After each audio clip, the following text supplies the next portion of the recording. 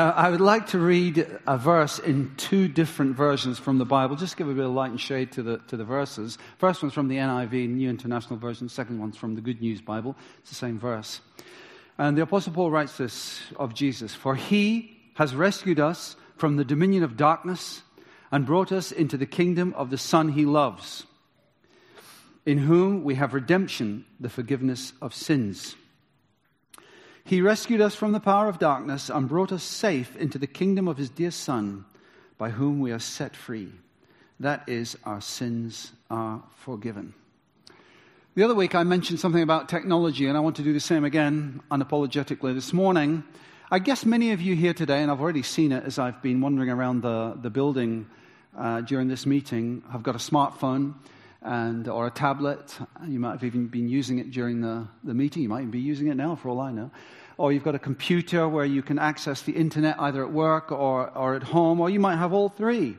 I guess as well there are probably many people here who are on Twitter or Facebook or WhatsApp or Viber or Instagram or all these kind of social media things. I read some interesting statistics about smartphone usage this week, and it said the average Briton with a smartphone uses it 221 times in a day on emails, texts, and other social media. Typically, the first click onto their phone is at 7:31 a.m., and they keep tapping away on and off until 11:21 p.m. Interesting. I read this also. Albert Einstein, the famous physicist, said this in the early part of the 20th century: "I fear that technology will surpass our human interaction. The world will have a generation of idiots." You may or may not agree with that. I also read this week that in Taiwan, they have banned under-twos from using smartphones or tablets. And apparently, as a parent, if you get caught with your child using one of those, you can be fined up to $1,600 US. Well, when I was a boy, not even when I was a boy, when I was a young man, there were no such thing as smartphones or tablets or any of that thing. It's only in recent years that that's all really come to the fore. There was no internet when I was a boy. So one of the things which was very popular when I was a child were these books. They're called I Spy books. I don't know if anybody is familiar with the I Spy books. A few. Oh, good. A few there, my age too.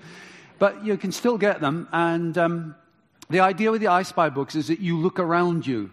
You look at the world around you and you try and find things out about the world around you. Now, I must confess, I bought this one not that long ago, a couple of years ago. It's an I Spy book of flags. And the idea is you look for the various flags in the book. There's slightly less than 200. I'm 19 short of filling it up. Anyway, I thought what I'd like to do this morning is just do a little test with you to see how good your flag identification is. Now, many were here in the first meeting, so you're not allowed to tell everybody else, okay? Neil, you got that? Okay, so I wonder if I could have the first one come up, please. Anybody know what that is?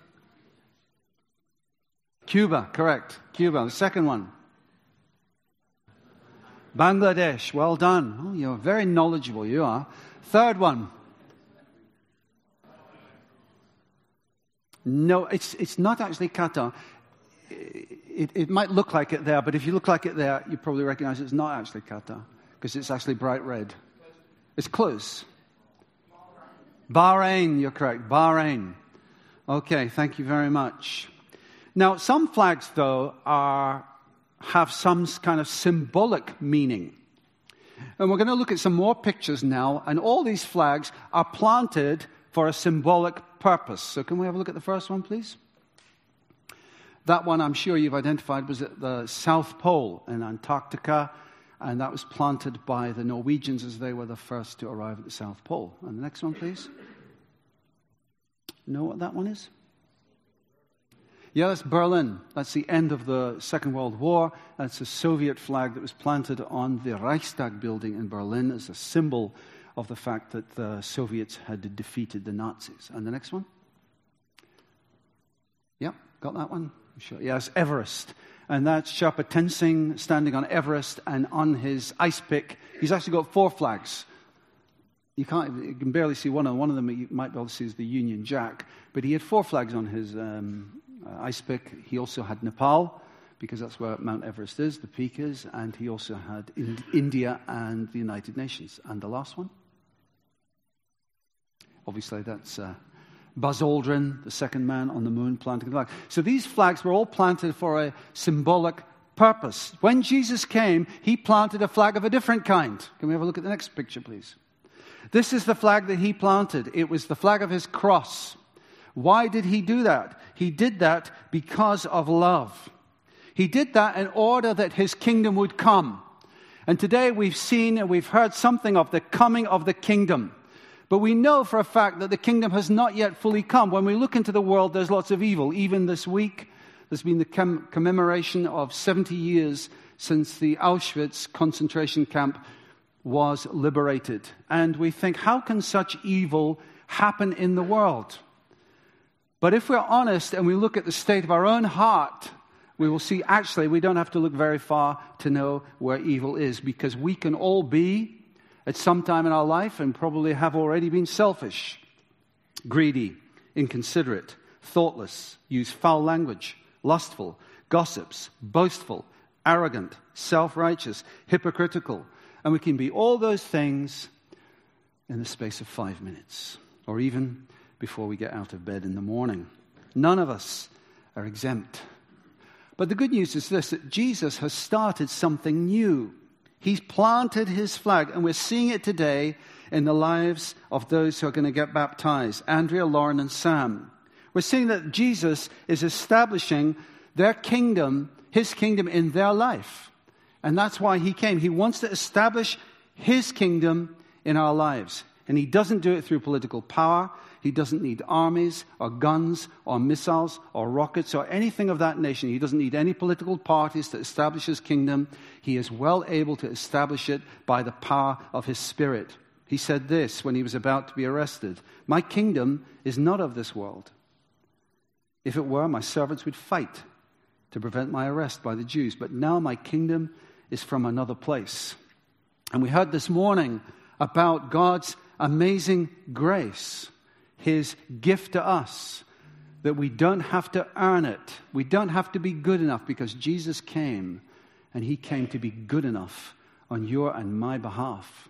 It's unmerited, it's undeserved. And I'd like you to hear a song about that right now. So Rich, if you could come, that'd be great. We're going to hear about God's extravagant love and grace.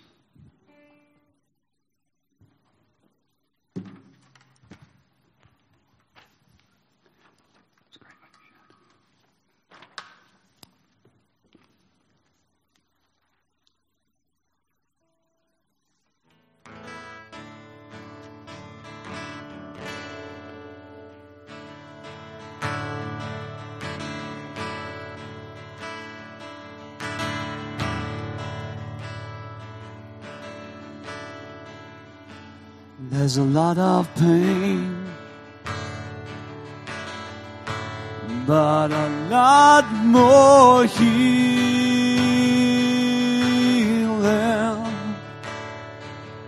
There's a lot of trouble, but a lot more peace.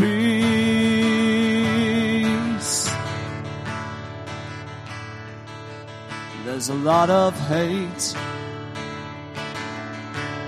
but a lot more loving.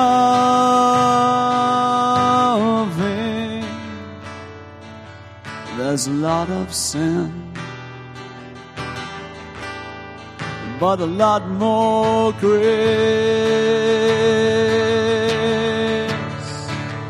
Oh, outrageous grace. Oh, outrageous grace. Love unfurled by heaven's hand. Oh, outrageous grace. Oh, outrageous grace. Through my Jesus, I can stand.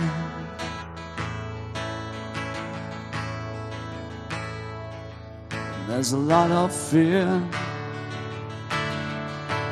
but a lot more freedom.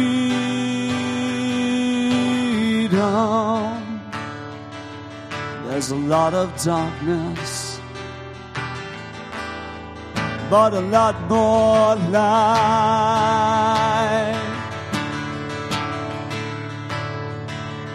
There's a lot of cloud, but a lot more vision.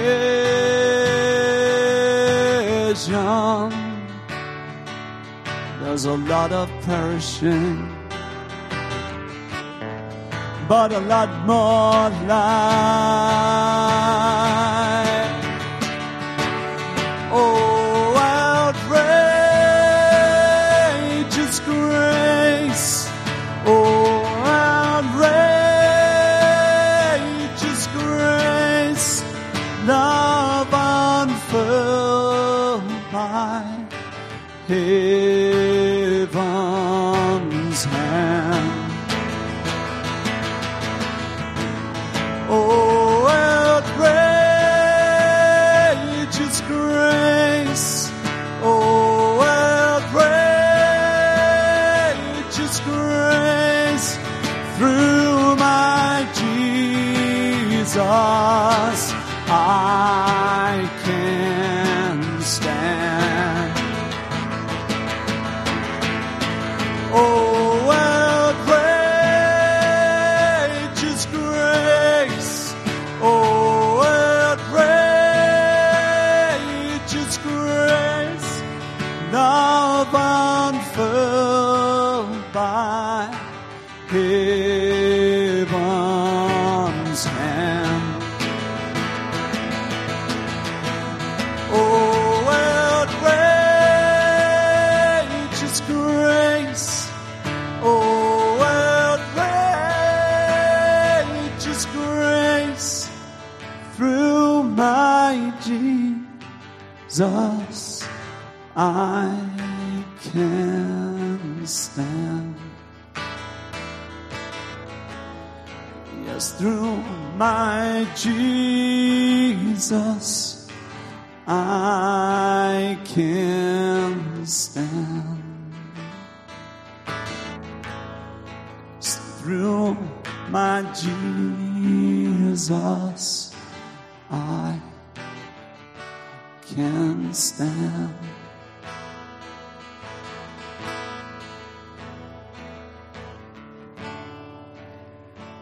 Thank you very much, Richard.